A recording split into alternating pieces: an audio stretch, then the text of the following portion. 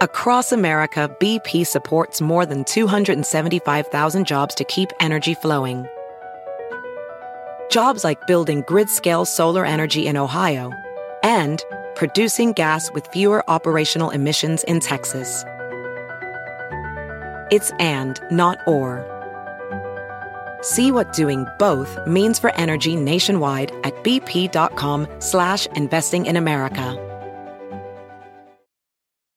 It's time to take your career to the next level. With over 150 graduate degree programs, the Catholic University of America, located in Washington, D.C., provides world-class academics with a student experience that educates the whole person, mind, body, and spirit. Whether your professional calling is in engineering, nursing, social work, or any of our other exceptional degree programs, encounter the best of everything that Catholic University has to offer and discover the best in yourself. Learn more today at catholic.edu/grad admissions. All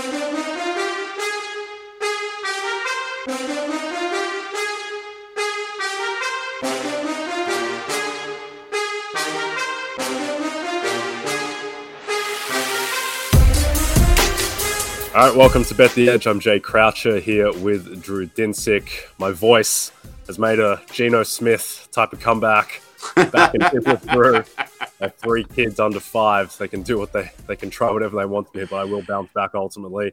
Today, we're going to talk about Eagles-Giants, some other divisional matchups. In a second, we're going to bring in Sam Monson from Pro Football Focus. We'll also break down the DPOY race between Mike Parsons and Nick Bosa.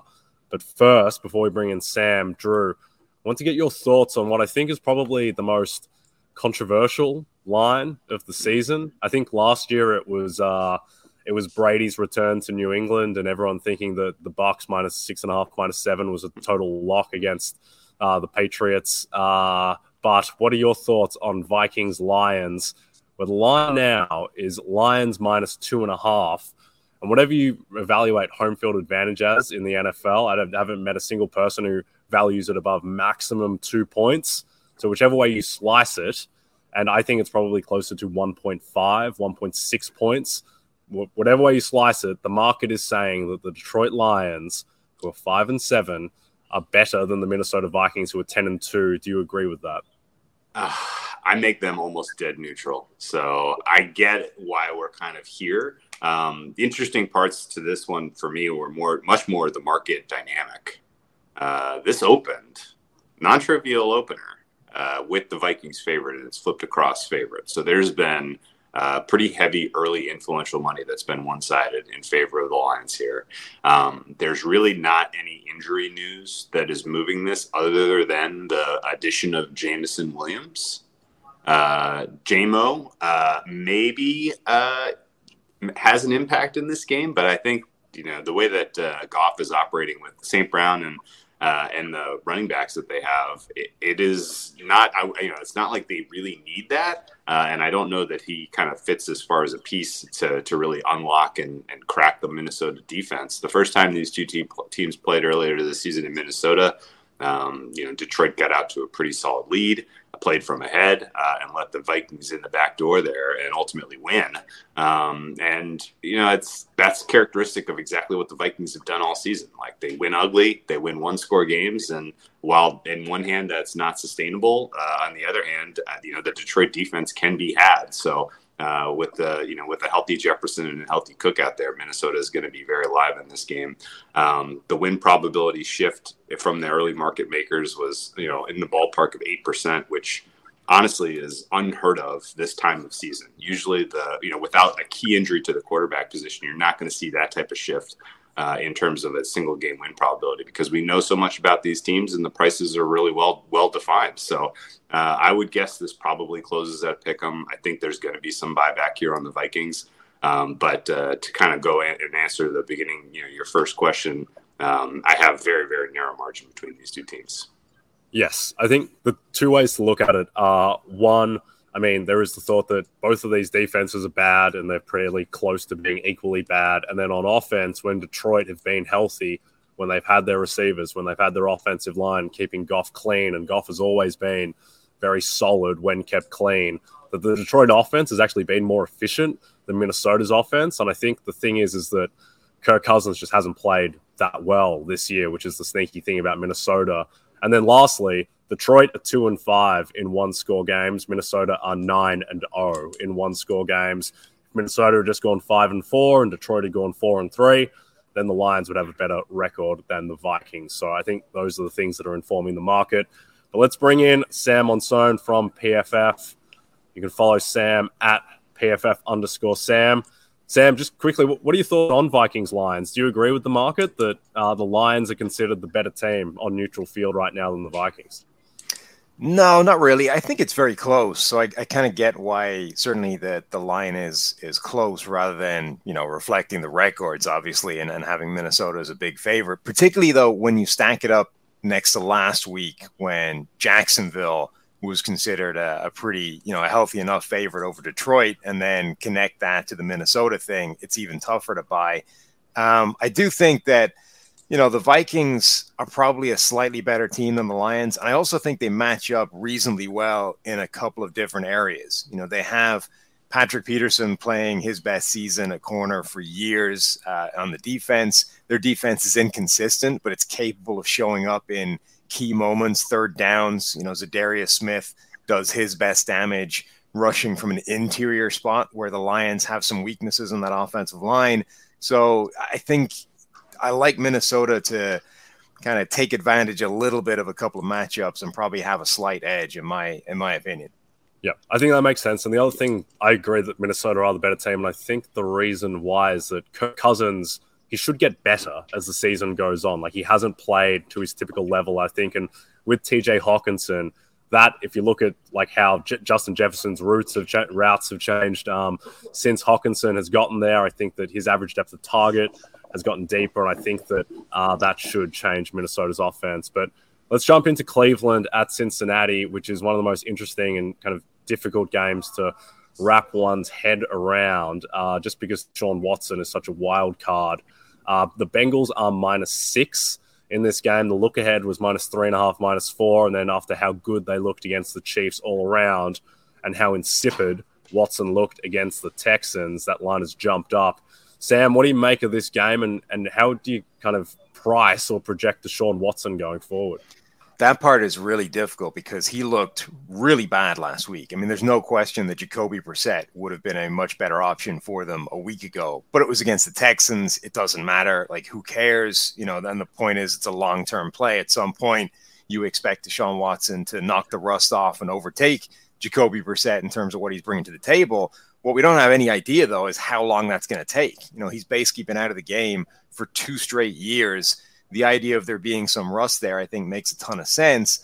But is that something that lasts a week? Is that something that lasts a month? I think this is sort of uncharted territory for how long it's going to take him to get up to speed and start playing like the guy we know he can play like. Almost all of his misses last week were short. He was like kind of opposite calibrated version of Cam Newton, who every time he missed would miss a yard above his receiver's head. Watson was short on pretty much everything. It feels like something that should be a pretty quick fix. That's not going to take a month for him to remember how to, throw an accurate football, but there's no guarantee that it's going to be 1 week and it's back this time. Yeah, I think that's completely fair. And I think this matchup is going to – there's going to be some pretty interesting storylines that come out of this game one way or the other, because everybody remembers the last head-to-head between these teams. It was a Monday Night Football game in prime time. I lost my shirt in that game between the props I played and getting involved with Cincinnati at halftime. It was not good. Cincinnati just got completely manhandled in that one. And if Cleveland can't put up a puncher's fight here on the road after Jacoby Brissett completely dominated this team, there's going to be some serious questions to ask about what are we doing here in Cleveland? Are we really just punting on the rest of the season and just trying to use these games as an opportunity to get Deshaun Watson some reps? I don't know that makes a ton of sense, but season's going to be over if they're not competitive in this one. The Bengals, huge leverage in this game, where a loss basically, kind of moves them clearly into a wild card and out of the running for an AFC North. But a win, they are on track here to take down or to take over the Ravens if the market is correct and the Ravens lose to the Steelers. What is your long-term outlook of this Bengals team? Do you think that they are a realistic contender in an AFC? Do they belong even in the conversation with the likes of the Chiefs and the Bills? And, do you think that there's any value in the futures market with these guys? The Bengals' schedule is fascinating. When you look at the teams, including Kansas City from a week ago, that they play on the run-in, when we make the playoffs, I don't think we're going to have a better handle on any team in the NFL than we will have on the Bengals, just because of the teams they're going to have played in the last 5-6 weeks of the season. So to start that off with a big win against Kansas City, I think is a real statement that they're a better team than they were a year ago when they made the Super Bowl, obviously overachieving to get there. But I think they have a chance to make, a sequence of sort of statements and not just steal that division from Baltimore, but really put themselves in the discussion for that number one seed and potentially take that from Kansas City and Buffalo and become the team that is actually the front runner in the AFC, particularly if Joe Burrow continues to play the way he's playing. Losing Ja'Marr Chase for a couple of weeks in a funny way, I think was good for them because they kind of discovered that they're capable of winning in a few different ways rather than just lean on Joe Burrow to Ja'Marr Chase. They realized that the T. Higgins thing does work as a number one option, even when Ja'Marr Chase isn't there.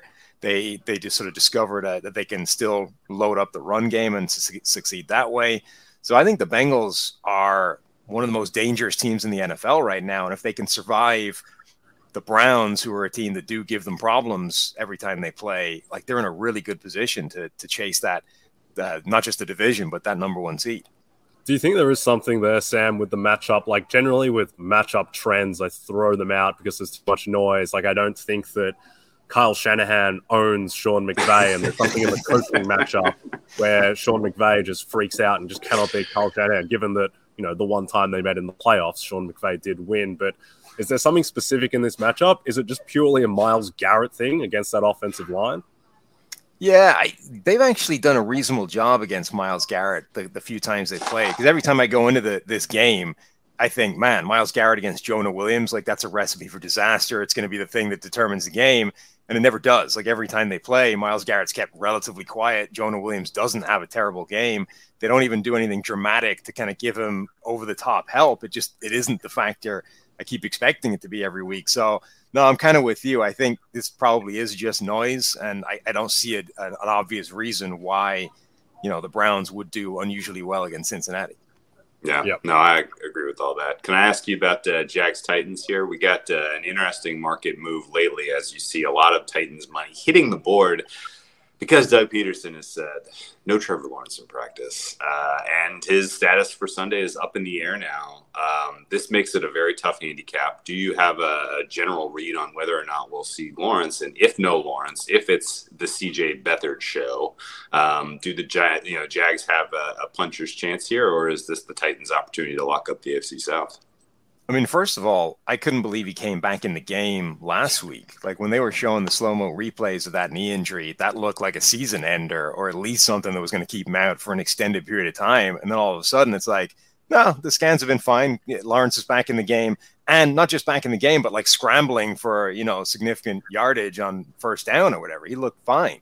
So it's kind of weird to see him all of a sudden pop back up and it be a question. But I can buy that from seeing experience of sort of guys that have been able to play through knee injuries. And then once it swells up or flares up later in the day, that's when it becomes an issue. And actually playing on during the injury maybe exacerbated the whole thing and made it a bit worse. So it definitely wouldn't shock me if Trevor Lawrence was missing from seeing that injury and seeing what it was at the time.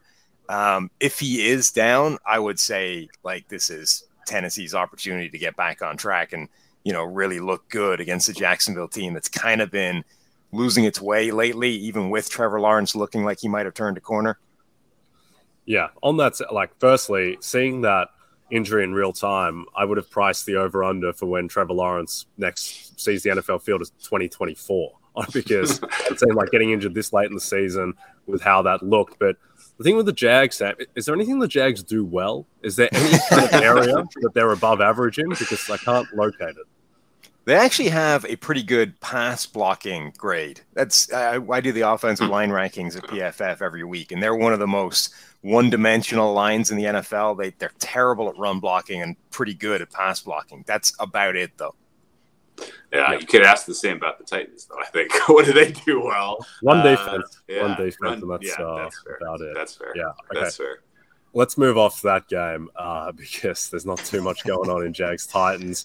Eagles at Giants. The Eagles are 7-point favorites there in New Jersey. The line opened 6.5, quickly moved up to 7. The total's 44.5. Sam, is there any hope for the New York Giants? I think the book is kind of out on them that they were getting unsustainably lucky in close games against bad teams. And the Eagles right now, do you think that they're the clear best team in the NFC, or do you think it's kind of bunched with the Cowboys? I think they're the clear best, and certainly I think they're the team that has the easiest ceiling to hit. You know, when they play well, I don't think there's anybody else that can live with them. They're too complete. They can win in too many different ways. Dallas Goedert, I thought the injury to him might have caused them some problems, and they seem to have adjusted to not having that kind of third option in the offense. They figured out ways around that. So at that point, I think they're too much better than anybody else. Dallas definitely has the ability to rival them and get in that kind of ballpark. But I think it's so much driven off that defense right now that if you come up against a team like Philadelphia, for example, with a good offensive line that actually has a shot at slowing down that pass rush, I don't think Dallas has as many plan B, plan C, the way that Philadelphia does. As for the Giants, it's like the only way they have a shot in this game, I think, is to, dial up the blitzes the way Wink Martindale does and kind of get lucky on a couple of key times, force a turnover, overload a protection, do that kind of thing, and just get a couple of plays that aren't really in the game script and flip things that way. Yeah, this is a weird one too, because it feels like to a degree, 7's not a big enough number. But at the same time, a divisional matchup like this and the familiarity, should at least in some way, shape, or form, help keep this game competitive. Interesting also kind of narrative wise, Philly played the perfect game last week. Like they were absolutely superlative. Hurts was completely, in the zone. And it's tough for teams, even, who are having great success, who have, 2-game lead now in the division, getting up for a game like this when, you've done it so many weeks in a row becomes challenging. New York is a tough place to play. Like, I think you're going to have to find some sort of X factor to bet this one either way. And I'm inclined to take the points with the Giants here just because they are divisional dogs. And, to a degree, they are getting healthier, particularly on the offensive line and in the secondary. So maybe we get a competitive one here. Maybe it's a low scoring affair. We have a total that's 44.5, which feels high for a Giants game, frankly. I think, I'm hopeful we get an entertaining one here. Jay, are you going to play Giants +7, or are you well off this one? I would steer clear of Giants +7. I might skew Eagles if forced, but I think the line is right. I would have bet Eagles -6.5. That was the line, I think, to get on. I think Sam raised a good point around like the Giants, they're blitzing. It does give them more variance week to week just because of, the individual plays that it can trigger. I think if they were a more conservative defense, I'd like them less in this matchup. And then just quickly on the Eagles vis-a-vis the Cowboys, I think a way to think about how you stack up those teams is I think the Eagles are better at every single positional group outside of edge rusher and running back, and then quarterback I think is probably a wash at this point between Hurts and Dak. I think Hurts probably has a better context, but if you're making the case for the Cowboys over the Eagles, I think that would be just the one refrain that the Eagles they're just more complete. They have more depth and more, I think, high-end talent across the board. But before we get into DPOY and O'Roy, just a reminder, if you don't have the NBC Sports Predictor app, go download it now. The contests are free and easy to play. You have a shot to win $100,000 this weekend by guessing the outcome between the Dolphins and Chargers in our Sunday Night 7 contest. BP added more than $70 billion to the U.S. economy in 2022. Investments like acquiring America's largest biogas producer, Archaea Energy, and starting up new infrastructure in the Gulf of Mexico. It's and, not or. See what doing both means for energy nationwide at bp.com/investing in America. Reese's peanut butter cups are the greatest, but let me play devil's advocate here. Let's see. So, no, that's a good thing. That's definitely not a problem. Reese's, you did it. You stumped this charming devil. It's time to take your career to the next level. With over 150 graduate degree programs, the Catholic University of America, located in Washington, D.C., provides world-class academics with a student experience that educates the whole person, mind, body, and spirit. Whether your professional calling is in engineering, nursing, social work, or any of our other exceptional degree programs, encounter the best of everything that Catholic University has to offer and discover the best in yourself. Learn more today at catholic.edu/grad admissions.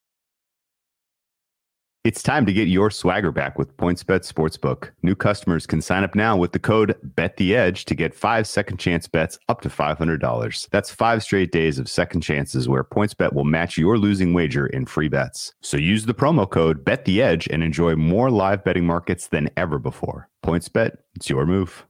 New customers only. Must be 21 plus and present in Colorado, Iowa, Illinois, Indiana, Kansas, Louisiana, Maryland, Michigan, New Jersey, New York, Pennsylvania, Virginia, or West Virginia. In partnership with Louisiana iGaming LP, DBA Boomtown, New Orleans. Second chance means that if any of your first 5 cash bets, that is the first bet per day for 5 consecutive days on a fixed odds market loses, you will receive free bets in the amount of the losing wager up to $100 each. Cash out is not available on all wagers and may not be equivalent to the initial wager. PointsBet can disable or suspend the cash out feature at any time. Additional terms and conditions apply. See the promotions page and terms and conditions section of the PointsBet website app for more details. Void where prohibited. If you or someone you know has a gambling problem and wants help in Illinois, Maryland, New Jersey, or West Virginia, call 1-800-GAMBLER for crisis counseling and referral services, or visit www.1800gambler.net. In Colorado or Kansas, call 1-800-522-4700. In Iowa, call 1-800-BETS-OFF. In Indiana, call 1-800-9-WITH-IT. In Michigan, call 1-800-270-7117. In Virginia, call 1-888-532-3500. Gambling problem? Call 877-8-HOPE-NEW YORK or text HOPE New York. That's 467-369. In New York, call 1-800-GAMBLER. In Pennsylvania, call 1-877-770-STOP. That's 1-877-770-6867. In Louisiana.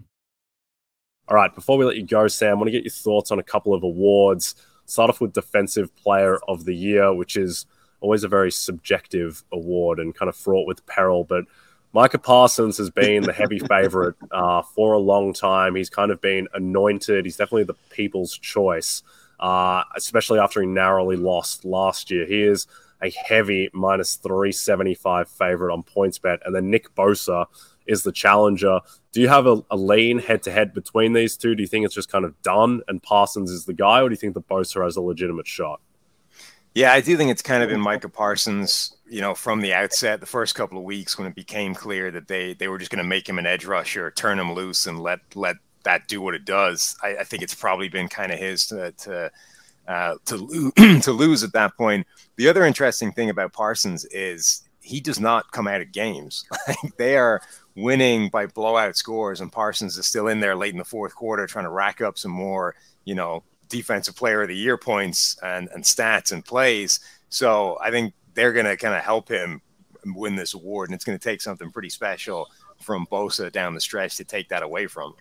Yeah, I think with Bosa that for him to win, he needs to lap Parsons, because if it's close, then it's just going to go to Parsons. So Bosa probably needs to get to 22.5 sacks and tie the sack record to win, I think, which he's only 8 sacks away in 5 games, so maybe that's in play. But Drew, do you think there's any value on Bosa at this point? Yeah, I do, and in particular because if people are remembering sort of the high-profile plays that Bosa had like last week, and kind of down the stretch, and the Niners win their division and get a higher seed than the Cowboys, people will kind of use that as a tiebreaker, I think. And the fact, Jimmy G injury, the fact that all of a sudden, like, the defense is going to be given credit for carrying this team down the stretch if it happens, and that will be Nick Bosa. Yeah, and there's a lot of other players on the Cowboys defense that I don't love. And if the defense itself just kind of slides statistically, and just, and that's going to be tough considering they play the Texans, the Jags, and the Titans and the Commanders coming down the home stretch here. But let's just say for hypothetical purposes that the defense overall kind of slides more into the top 10 range instead of the top 2 range. I could see people making the case for Bosa, but plus 140. People who are long-term listeners of the show know that there were much better prices available earlier this season that you should already have in pocket. So I don't think I would bet plus 140. No, I wouldn't bet plus 140 either. If you can get plus 250, though, I think that's probably a bet. I think he's about plus 250 to tie or break the sack record at that point. And at that point, he probably just wins. Let's talk about offensive rookie of the year to close out. Ken Walker is still the favorite at plus 175. I don't agree with that. Garrett Wilson is plus 250 and the second favorite. Also don't agree with that for the other reason. And then Christian Watson is third, plus 375. I'd need 20-1 to back him. Then it's Olave, Robinson, Pickett.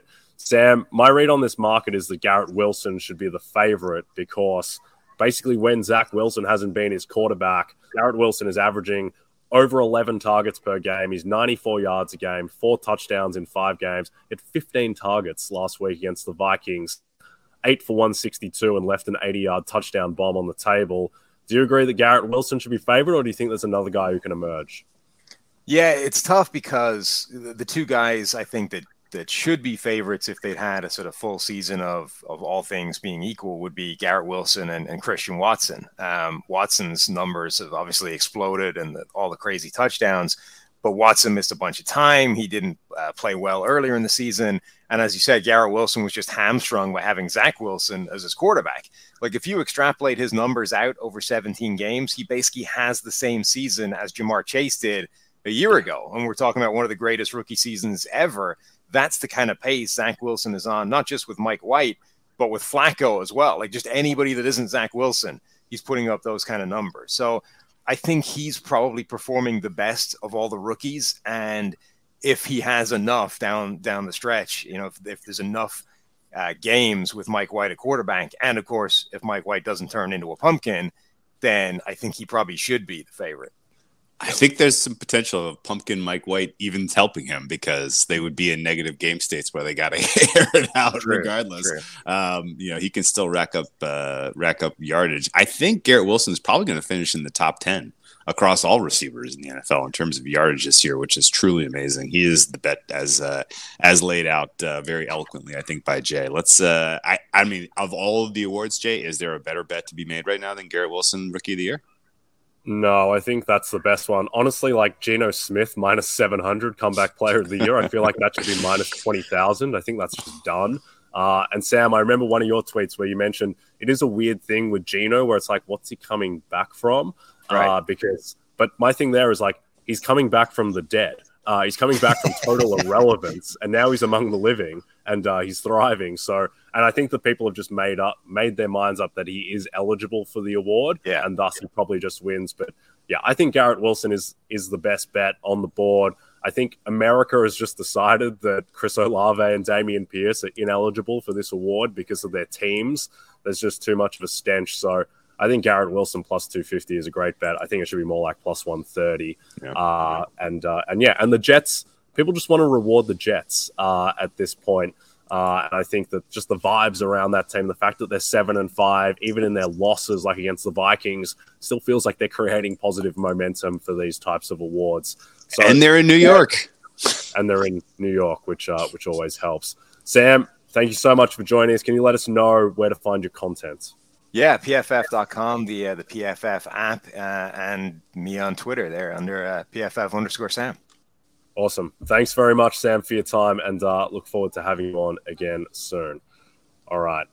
Before we get into the World Cup, download the RotoWorld app to receive breaking player news all season long. Stay ahead of the competition by favoriting players on your roster. Get the latest injury updates, player news, and much more delivered right to your phone. It's available in the App Store today. All right, Drew, little soccer ball talk to close out.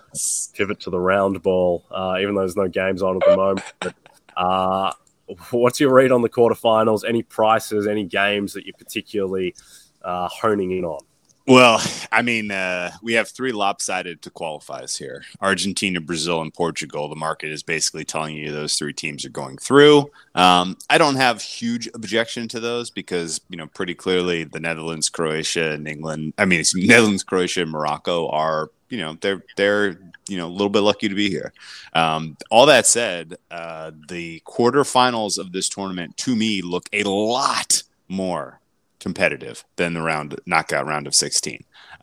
This is going to probably be more opportunities for shootouts. We only had 2 of the 8 games in the round of 16 get to shootouts. I think realistically you could see 2 of these 4 get to shootouts, and the prices don't really reflect how just in general, like how closely contested these could end up becoming. So I think I'm going to take a number of these looks to advance via penalty kicks. Now, what's kind of cool is even when you have a mismatch between teams like the Netherlands and Argentina, if they get to penalty kicks, there's not going to be just a huge difference in price in terms of who wins those penalty kicks. So you can take the long shot like Netherlands to advance via penalty kicks, and then potentially get a better price on just Argentina to advance if we get to extra time or something like that. So there's going to be some interesting and kind of fun in-game trading ways if you're going to watch these matches, if you're going to get involved in the to advance market. But as I look at everything, the method of advancing price for advancing via penalty kicks looks like the angle of attack in a lot of these matches that are expected to be lopsided. France, England, I know you have an opinion. I can't make much sense of that one. Where are you leaning there? Yeah, I think to me, my biggest lean, I guess, is that France, England, and Netherlands, Argentina are both going to be ugly, low-scoring games where I think that Southgate has shown time and time again that he's going to be defensive. He's probably going to revert back to playing 3 at the back, which is effectively for him 5 at the back, and bring in Kieran Trippier to defend or help Kyle Walker defend, move Kyle Walker into right centre back, and just go ultra defensive to kind of contain Mbappe and then try and score 1 on the break. And then Argentina, Netherlands. The Netherlands, they're just very well organized defensively. And Argentina, I think the perception of Argentina, because they have Messi and Di Maria, is that they're this kind of finesse team. No, Argentina are really tough, and they're very, very good defensively. I think that's going to be a very, very chippy game, and one that perhaps goes the distance as well. My best bet on the board, and it kills me because I'm already on this, and it feels like it's gotten longer, but I think it's actually got shorter and is even more of a bet now. But Messi is plus 400 to win the Golden Ball.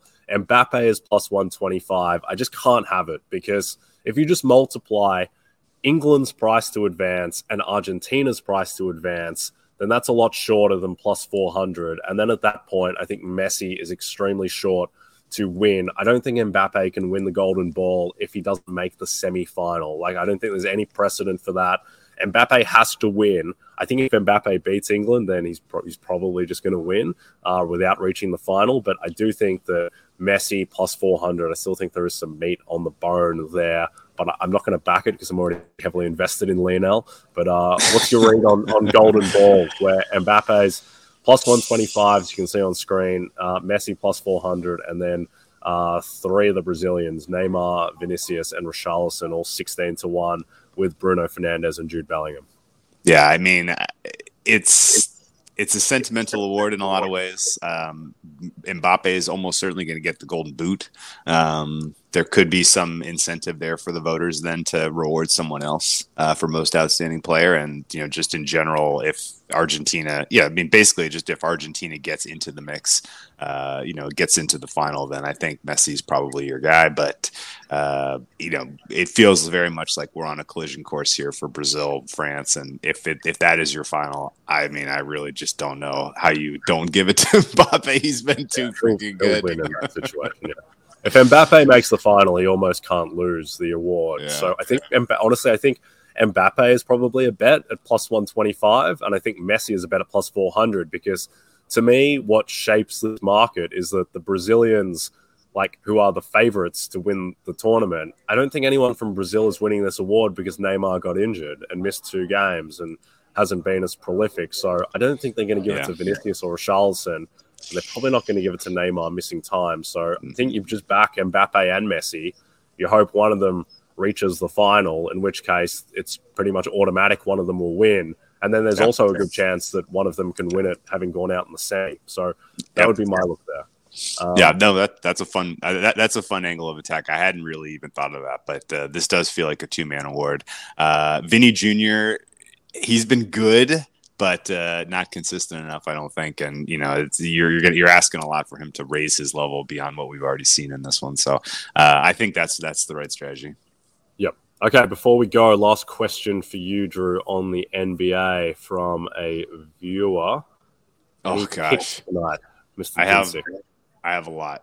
I bet a lot in the NBA tonight. And what's weird is I've been kind of lightly.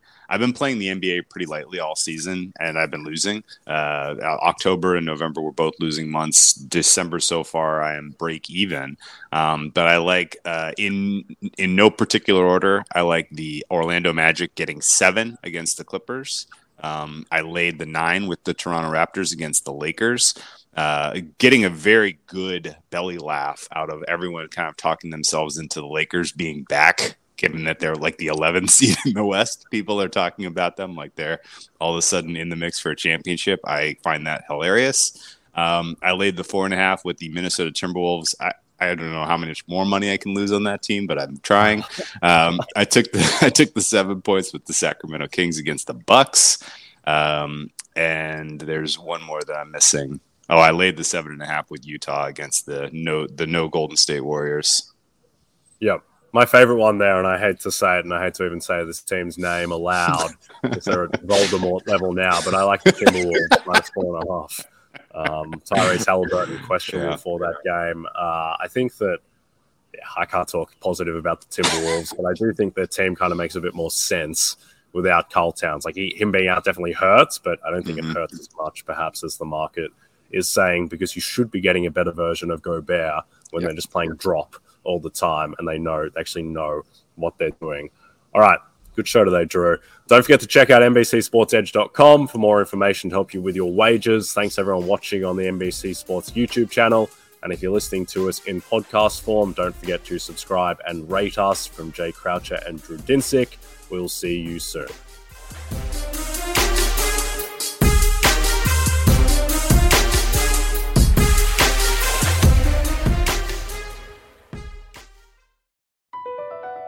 Across America, BP supports more than 275,000 jobs to keep energy flowing. Jobs like building grid-scale solar energy in Ohio and producing gas with fewer operational emissions in Texas.